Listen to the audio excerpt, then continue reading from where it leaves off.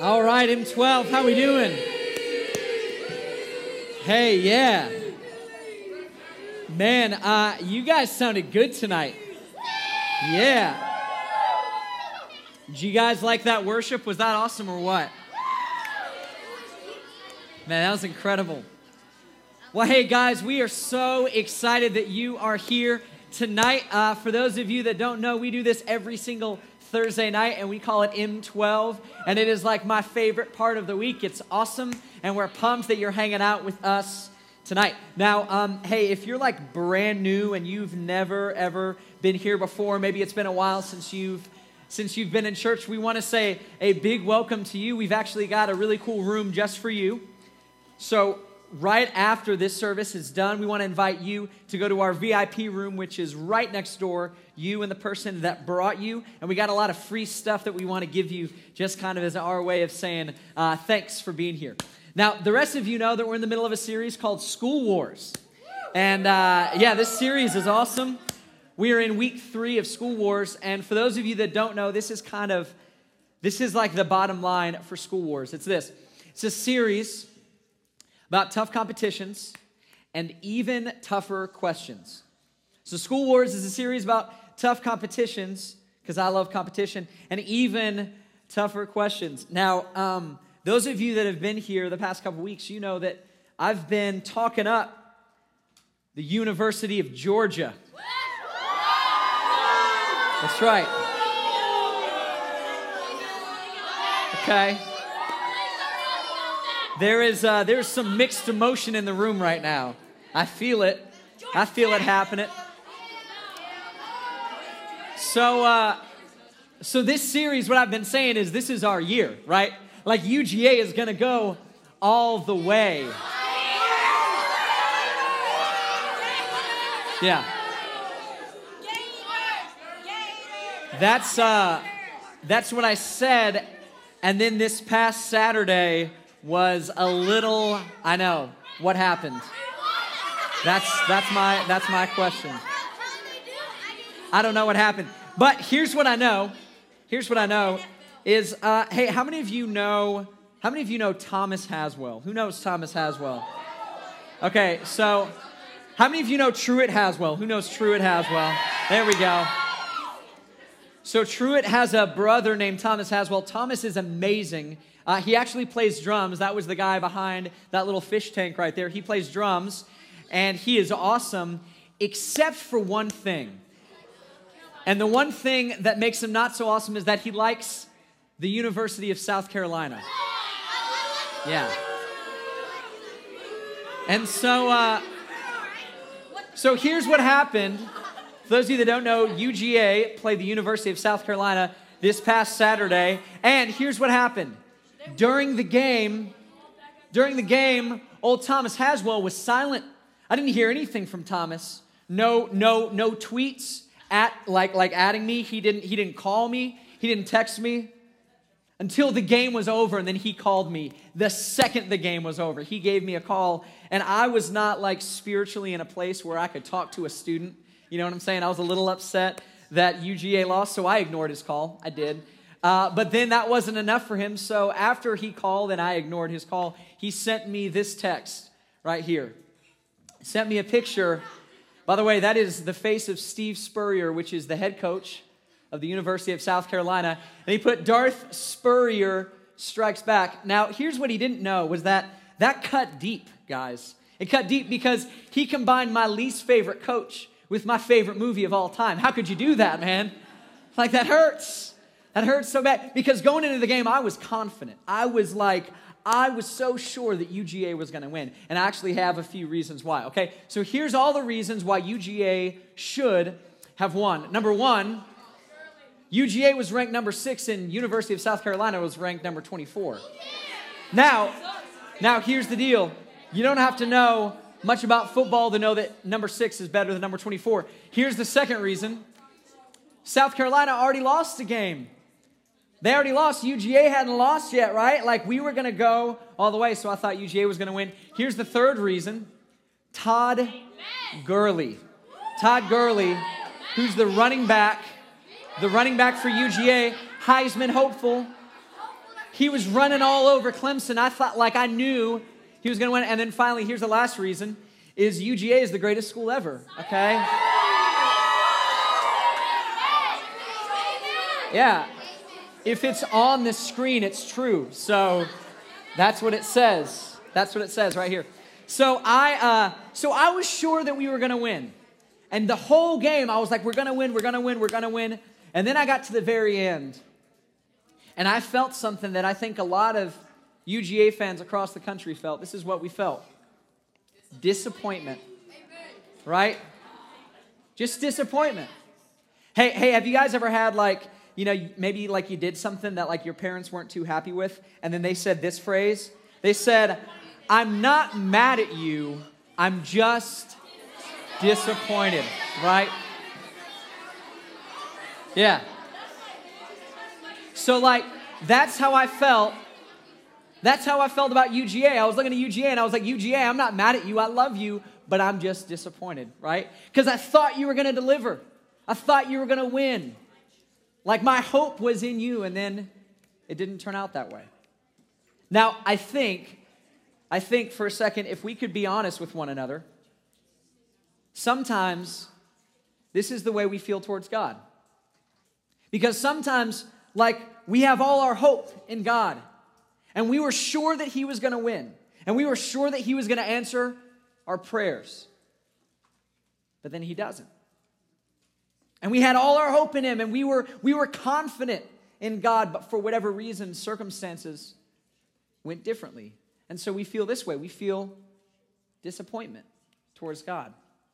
And it comes out in our questions that we actually ask God. For those of you that don't know, we've actually been answering your questions as a part of this series. We have ask.fm. It's ask.fm/School Wars. And you can actually write in your questions, and who knows, we may actually answer them here on stage. And so as I've been looking at these different questions, there's a lot of questions we have towards God that are questions of disappointment. Because maybe at one time you were really close to God and everything was going your way and you were so pumped up about God, and then something in your life happened and you were disappointed. And so here's the questions that I want to talk about today as it relates to disappointment with God. Tonight we're going to talk about this. How do I know that God hears my prayers? Number 2, why don't I feel God like I used to? Some disappointment. I used to feel Him, and now it's different. And then finally, where is God? Where is God when it hurts? Now, I think in order to talk about these questions, we have to kind of like lay out a foundation. We have to talk about who we're actually disappointed with, right? Like, we're talking about disappointment with God, but in order to actually tackle these questions, and in order for the answers to make any sense, you got to know who. Like, who it is you're actually disappointed with. Because, see, when you say you're disappointed with God, God is not some small little kicker for a football team, right? No, He is a lot bigger than that. In fact, the God that you're disappointed with, and the God that sometimes, if we would just be honest, sometimes we're disappointed with, is a God who is huge. He's a big God. He's an eternal God. He's smarter than you. He's bigger than you. He can do whatever He wants to do. In fact, this is the main thing we need to know. God is bigger than you. He's bigger than you. He's thought of things you've never even dreamed of. He is more powerful than you are. If you take a telescope and you look up in the sky and you see all the stars and planets, God made that. God thought of it. Like the smile was His idea. All the trees you see outside, that was God's engineering. God made it up. The feeling that you get when you go on a roller coaster and you go down the really big hill, like God made that up. That was His invention. God is bigger than you. And so when we talk about disappointment with God, the first thing we all have to kind of come to terms with is that the God that we're talking about is a lot bigger than us. In fact, there was a writer in Psalms 115 who was talking about disappointment with God, and he starts it off this way. He says, "Why do the nations say, 'Where is their God?'" In other words, sometimes people are disappointed with God and they're like, it seems like God has left the building because I thought He was here, but now it feels like He's gone. And so this guy is saying, how come people are disappointed with God? Why do they say, "Where is their God?" And then he goes on, and he says, our God is in heaven. He's big, and He does whatever pleases Him. He's bigger than you, and He doesn't have to answer to you because He's huge. He's enormous. And so when we start talking about disappointment with God, the first thing that all of us have to come to the same page on is that God is bigger than you. So the first question we're going to be talking about, now that we get that God is bigger, is this: how do I know that God hears my prayers? Like, how do I know that when I sit in my room and I pray to God, how do I know that my prayers actually go beyond the ceiling and they don't just fall right back down? How do I know that I'm not just like talking to the air? How do I know that the God of the universe actually listens to my prayer? Now, the cool thing for you tonight is that this question is actually really easy to answer. It's really easy. Because when you look throughout Scripture, the answer is plain as day. And tonight we're going to be looking at a lot of Scripture, and the reason that we look at Scripture is because we believe that Scripture is God's Word. Like, that's actually God speaking to you. So if you want to know what God is saying, look in Scripture. If you want to know what God is like, look in Scripture. And so if you want to know the answer to this question, how do I know that God actually like hears my prayers? All you got to do is go to Scripture. And when I started researching this question, there were so many verses that we could choose from. In fact, initially when I was preparing this, I was going to show you 6 verses that talked about the fact that God hears your prayers. But it was kind of monotonous. It was like a lot of verses, so I just chose 2 of them. So here they are. Number 1, this poor man cried, and the Lord heard him. He heard him and saved him out of all his troubles. Psalm 34:6. So right there it says, when you cry, God hears you. And then it goes on, the Lord hears when I call him. And as you look throughout Scripture, all over Scripture, it continues to say, this person prayed and God heard them. This person prayed and God heard them. All over Scripture, we find out that God is hearing your prayers. So the question, how do I know that God hears my prayers, is really easy. Because God said so. Like, God actually laid it out, and he said, yeah, I listen when you pray. But even though the answer to this question is really easy, there's still a tension that you feel. Because for whatever reason, sometimes when you pray to God, it feels like he doesn't listen. Or maybe for you, it feels like God is ignoring you. And the reason is because there's a question beneath the question. It's not just, how do I know that God hears my prayers? The real question underneath it all is this: why does God say no to my prayers? How come sometimes I ask God for something and he says no? Why? That's the real disappointment with God. That's the real reason that we feel that tension, is because sometimes we ask God for something and God's answer is no. So, why? Why does God say no to my prayers? And I think there's 2 main reasons. Here they are. Number 1, he knows it's bad for you. The reason he says no is because he knows it's bad for you. And then number 2, it's because he has something better for you. The reason God says no is because he knows it's bad for you, or he has something better for you. And so the reason God says no is for you, is because God cares about you. The reason God says no is because any loving dad would say no. That's why. Because God is your heavenly Father. And he may look different than your earthly father. He's probably a lot better than your earthly dad. In fact, I know he's better than your earthly dad. We've talked about this before. He's not exactly like your earthly dad. He's the perfection of your earthly dad. And so when you ask your heavenly Father something, he cares for you. And that's why sometimes he says no. And so the first one, he knows it's bad for you. Here's just a quick example in Scripture that we know that God says no because it's bad for you. This is from James, who is actually the brother of Jesus, and he writes this. He says, when you ask, right, you're asking God for something, you're praying to something, you do not receive. Now, notice, he doesn't say when you ask, God doesn't listen. No, God listens. But he says no. So when you ask, you do not receive because you ask with the wrong motives, that you may spend what you get on your pleasures. In other words, when you ask God for something, God says no because he knows it's bad for you. See, some of you ladies in the room, you're like praying and you're asking God, like, God, can you just get like that guy to notice me? Like, please, God, please would you get him? Please would you get him to notice me? And you know what God says? God looks and he says, are you kidding me? Him? Wait, hold on. You want him to notice you? Have you seen the other girls that he notices? Have you seen how bad they feel? Have you seen how much guilt and shame they carry around? No, I'm not going to let him pay attention to you because I care about you. Because I know that's not good for you. Some of you guys in the room, you're like praying to God. You're like, God, she's so hot. She is, please. Like I've never prayed before, but Steve said I should pray. God, would you get her to notice me? And then you know what God says? God says, bro, she's crazy. No. You don't want her to notice you. Trust me. Hey, I'm working on her, okay? It's like my project going on the side, so let me kind of deal with her. You do not want to date her right now. You don't want to be near her right now. And so God says no to you because he knows. He knows that it's bad for you. See, God says no because what you're asking for isn't good for you. But I know that there's some of you in this room that the thing you're asking for isn't bad. In fact, maybe for you, you're asking for something that you don't understand why God would ever say no to it.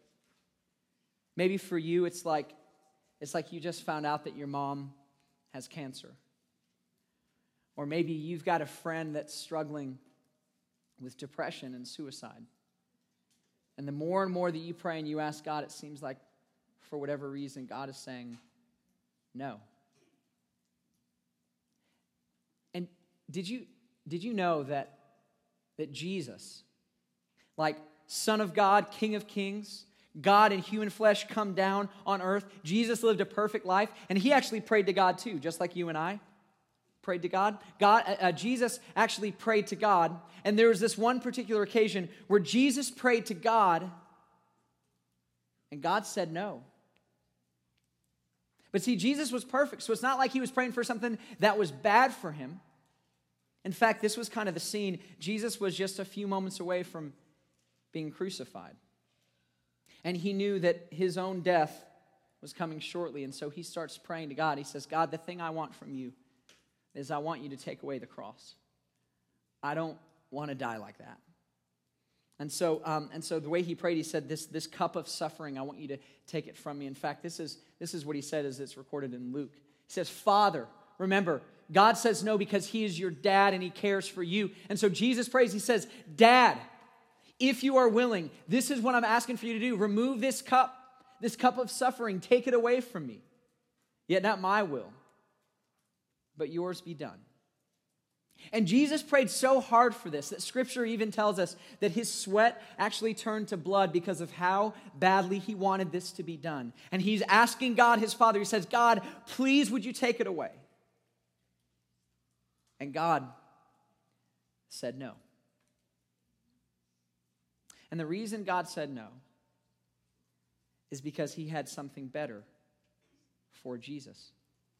See, Jesus was crucified, and he actually died on the cross.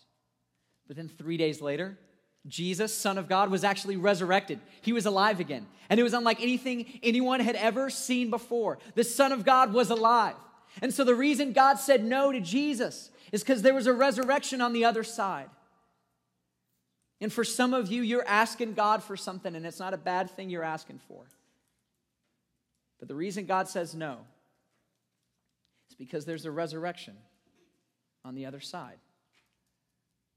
He knows that even though it's difficult for you right now, he has something better for you. And so the reason God says no at the end of the day is because God is your dad and he cares for you. So the next question we're going to be talking about, as it's related to disappointment with God, is why don't I feel God like I used to? Now this one is a question that I'm so glad that someone asked this question. Usually students your age, they think this question, but they don't actually ask this question. Usually here's what happens. Like maybe for you it was a few months ago, or maybe it was like a year or two ago, but like you accepted Jesus and it was like the greatest day of your life. Like you felt so good, and then that night you went home and like for whatever reason your parents were like amazing. Like, I don't even know why, but like that night, you're like, I love my mom and dad. Like, this is so crazy. And then you go to school and you're like, I even love school right now. And all of my friends, like, this is awesome. And then you come to Thursday night M12 and you're like, dude, I'm feeling God. This is my favorite song. And you're like singing it and you are feeling God because you just accepted Jesus and your life couldn't be better. And then a few months pass.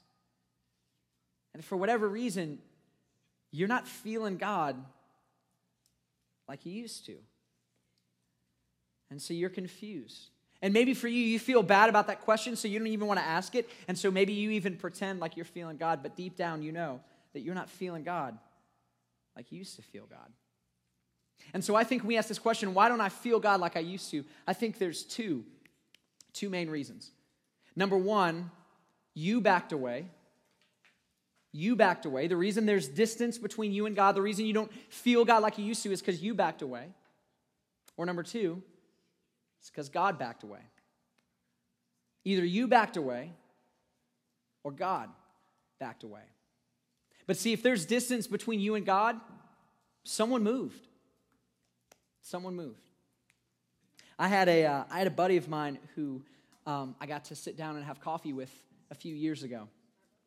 And it was Starbucks, actually. That's a good call. And so we're sitting down for Starbucks, and he was engaged to be married to this beautiful woman, and they had already sent out all the invitations, and they were about 2 or 3 months away from the wedding, and everyone was really excited about it.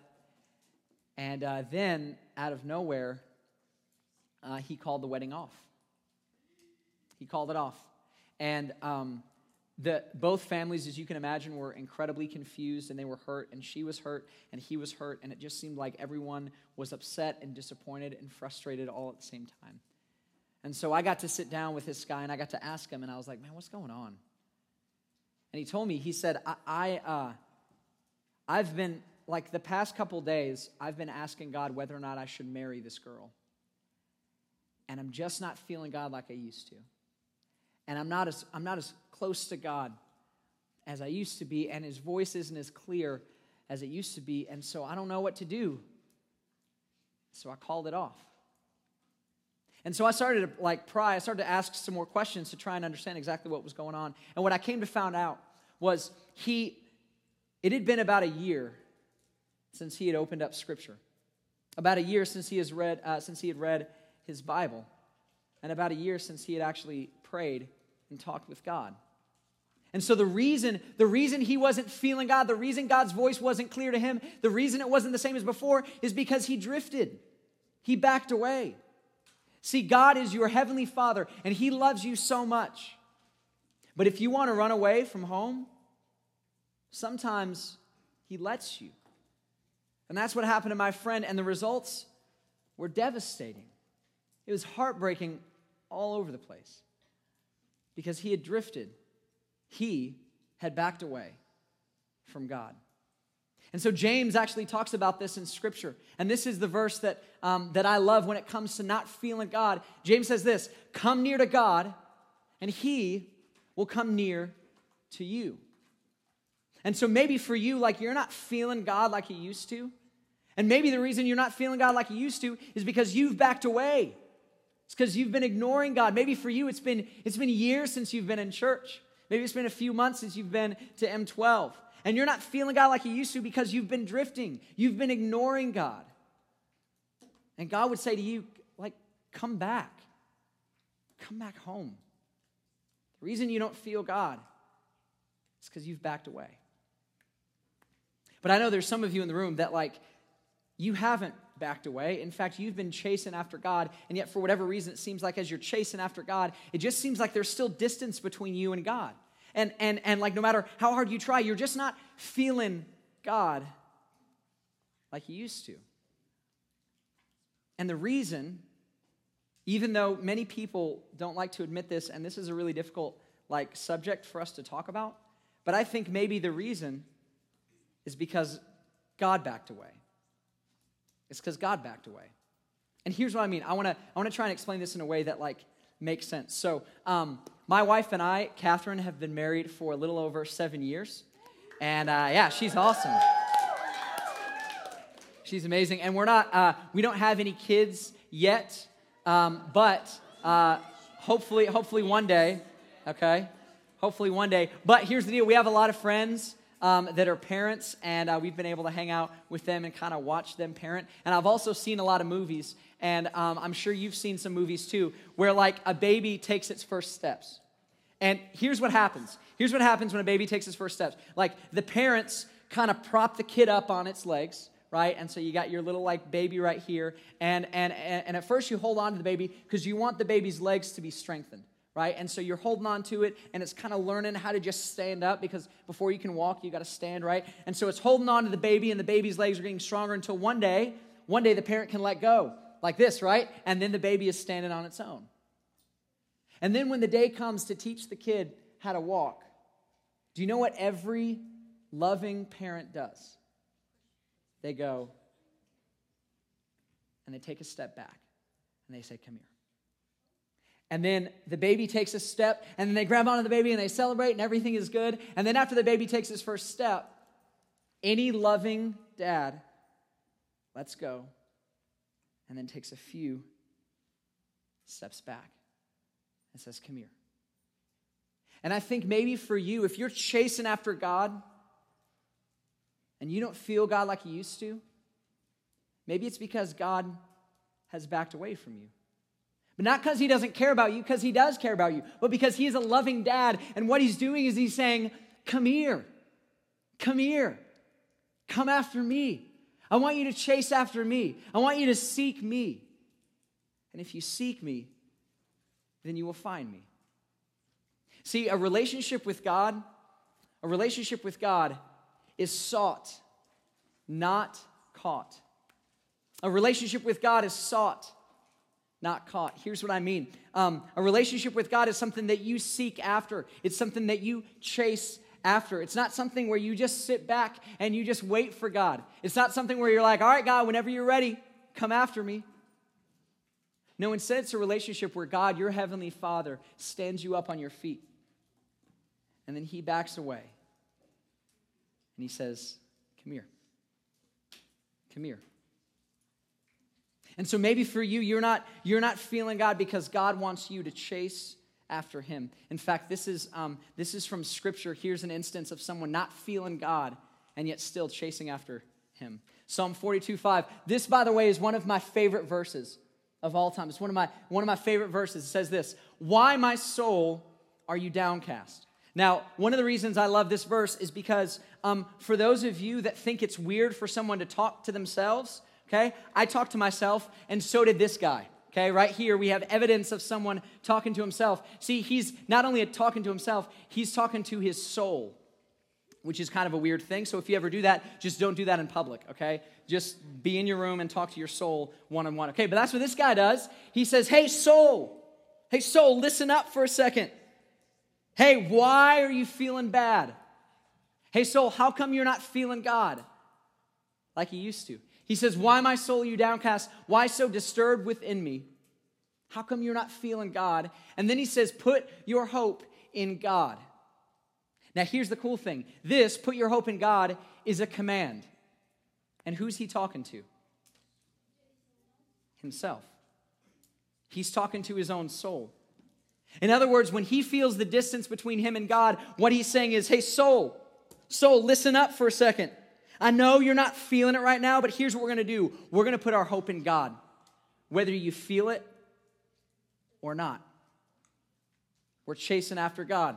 So put your hope in God, for I will yet praise him, even though I don't feel it, even though it's not comfortable, even though it's not easy. I will yet praise him, my Savior, my God. Guys, there's sometimes where I walk into like a church service, like M12 or Sunday morning, and it's been like a really good day.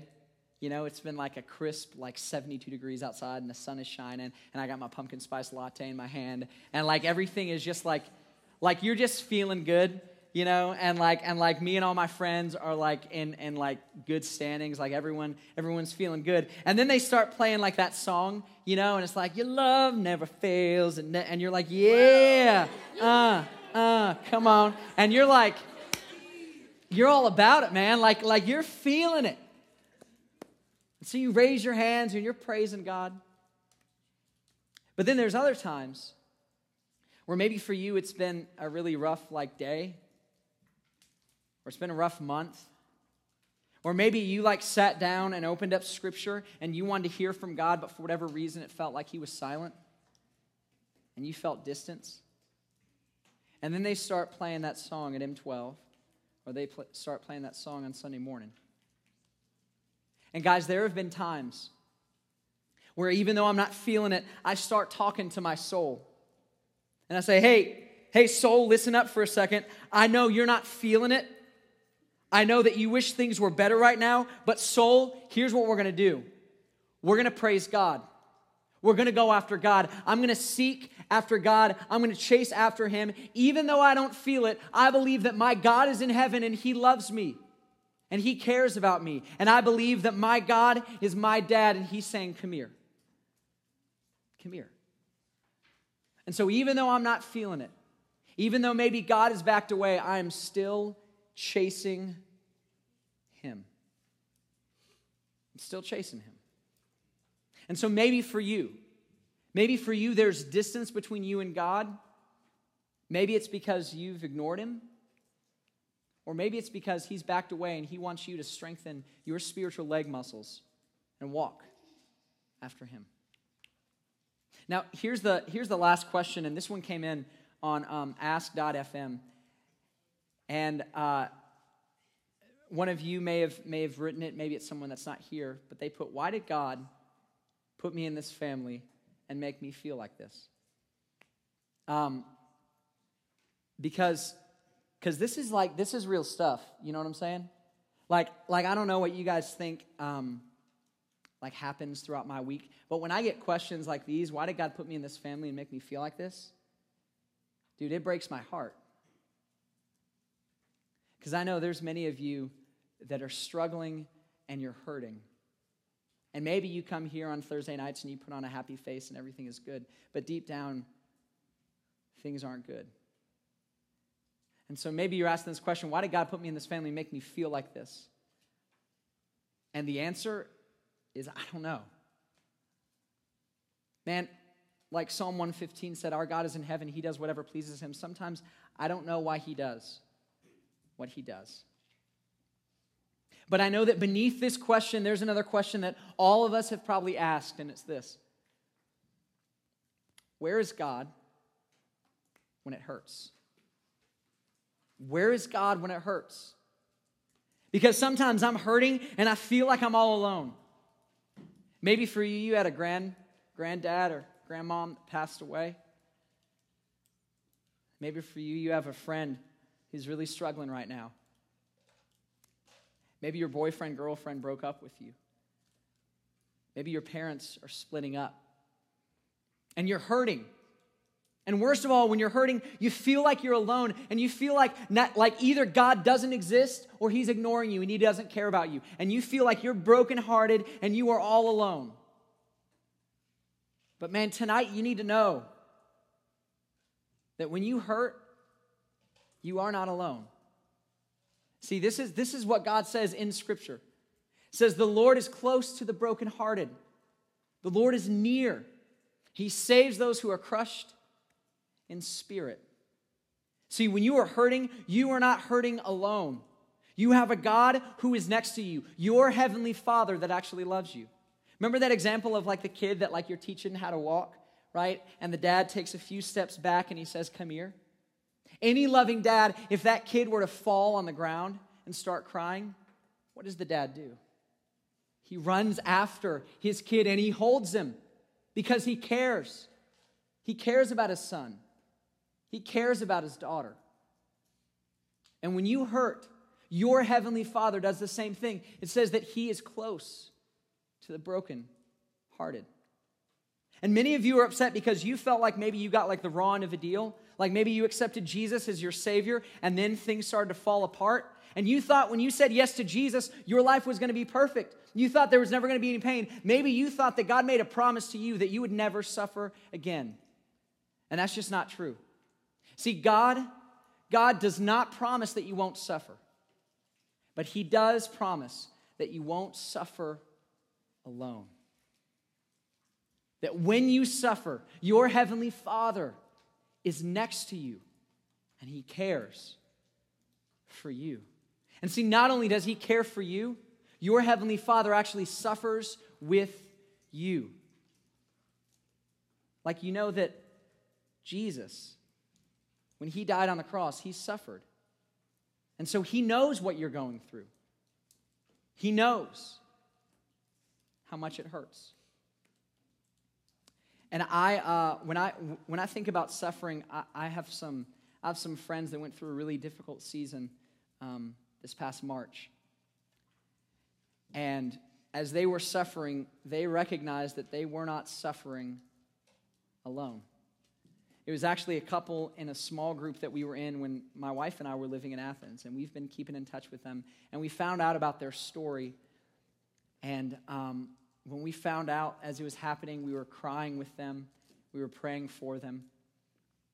And this week, I called them up and I asked them if I could share their story with you. And they said yes.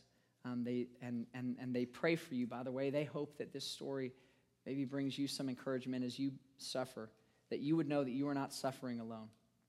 So this is the story of a couple that was in our small group. And while this was happening, my friend she was pregnant, and she was blogging about her pregnancy when all of this stuff started to come up. So this is from early November of last year, and I'm just going to read a few excerpts from the blog. It said, yesterday at my 20-week checkup, we learned that this pregnancy has gone seemingly perfect and normal and easy on the outside, has gone terribly wrong on the inside. Via ultrasound, we learned that our sweet baby boy has a few things that need God's healing touch. Specifically, it looks like he has a heart defect. His liver and part of his abdomen have hemorrhaged outside of his body around the umbilical cord. It looks like he may have a chromosomal disorder. Two of the main ones that they check for are fatal. We had an amniocentesis done to give us a better idea of what is wrong, and we'll find out the results within the next week. And then they asked us all that were reading the blog to pray for them. And then the next week, they blogged this. They said, yesterday afternoon, we finally got the phone call we'd been waiting on. But it was not the news we were hoping for. Our genetic counselor told us that the preliminary test results show that baby Jax does have trisomy 13, one of the fatal chromosomal disorders. At this point, there's still way more questions than answers, but the little we do know about trisomy 13 is what I mentioned before, that he could live for a few weeks or months, but the likelihood of him making it to his first birthday is only a 5 to 10% chance. And then in January, she writes this. When we met with the midwife, she told us, it looks like things are beginning to deteriorate. Her words are still running through my mind. She said that unfortunately there's no way to estimate the time we have with baby Jax, that he could pass tomorrow, or I could carry him for 6 more weeks. But what she does seem pretty certain of is the fact that we will be saying goodbye to him much sooner than we would like. But despite everything we heard today, I fully believe with all my soul that the God of the universe, the creator of all things, the great physician, has power to turn Jackson's life around and give us the miracle we've been praying for, without a doubt. But I know that this little life God has given us thus far is not ours, and that his plan for Jax is one far better than one I could ever dream of. Having not known what to pray for during this time, do we pray that he lives?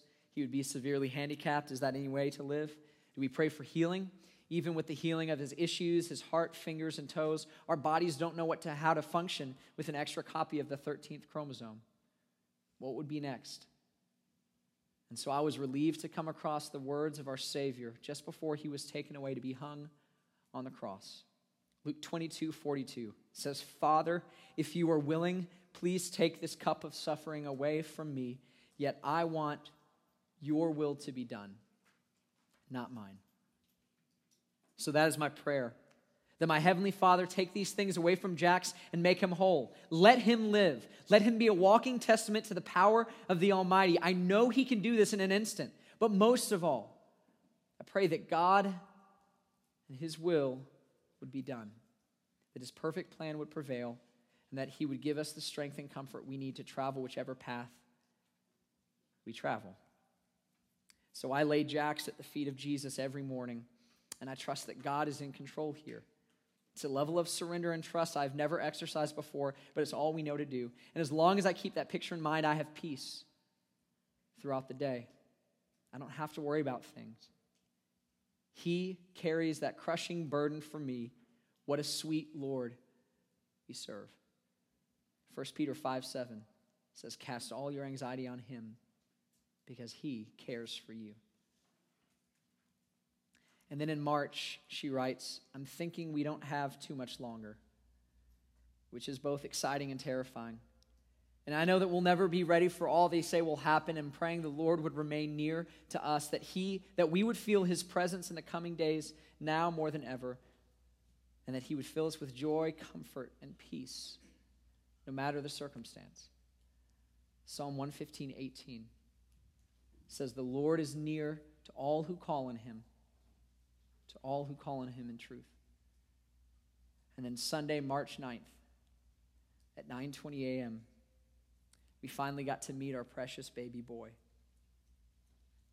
We were unsure about what to expect. Would he be born alive?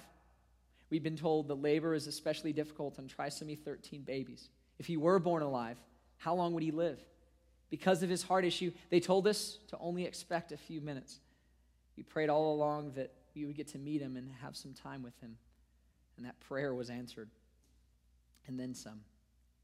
He was with us for 2 hours before he went to be with Jesus.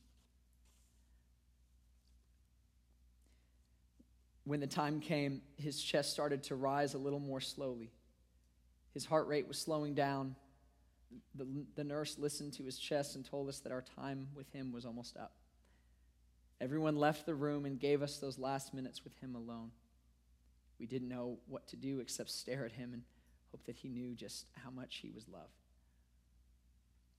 We weren't ready for him to leave, but we knew he had to go. I think I rubbed a layer of skin off his poor little hand as I held him, dreading what was about to happen. And after a little bit, we hadn't seen his chest rise anymore, so we called the nurse to check him again. His heart was still beating, but just barely. At 11:25 a.m., we called her back in, and he was gone. And we sat with him in tears. And they did not sit alone, because their heavenly Father was near them. And not only was God close to them, but God knew firsthand what it was like, because God watched his son die before his very eyes. And so God was there with them, even in the midst of their suffering, even when it seemed like there was no hope. Even though they were suffering, they were not suffering alone. And so maybe for you tonight, you are going through some unbelievable pain. And maybe your question is, God, why? Why are you making me go through this? Why did you put me in this family? Why do I feel like this? And I don't know. But what I do know is that when you suffer, you do not suffer alone. That your God in heaven, your Father in heaven, loves you more than you can possibly imagine. And he suffers with you. He suffers with you. And so tonight, the question is, what will you do with the answers you heard today? What will you do with the answers you heard today? Maybe there's some of you in the room that you've been praying to God, and maybe you thought that God was ignoring you, when all the while God was saying no for you. And so maybe for you, tonight's a night where you need to recognize that even though God says no, it's not because he doesn't care, it's because he does care. It's because your Father in heaven loves you. Maybe for you, you're not feeling God like you used to. And maybe it's because you backed away. Maybe it's because you've been ignoring him, because you ran away. And maybe today, the voice of your Heavenly Father is saying, come back. Come back home. Maybe when God has asked you to do something, to give up a habit, or to have a difficult conversation, maybe you've said no, but today is the day that you need to start saying yes. Or maybe you've been chasing after God and God has backed away and he's saying, don't give up, chase after me. A relationship with God is sought, not caught. Or maybe you're in this room and you are hurting. And you thought that God didn't care. And you had no idea that your Father in heaven was suffering with you. That you do not suffer alone. And so maybe tonight is a night where you just get alone with God and you pour out your heart to him and you tell him exactly what you're going through. And maybe tonight's the first time that you can hear the voice of your Heavenly Father say to you, I know, I know, I know.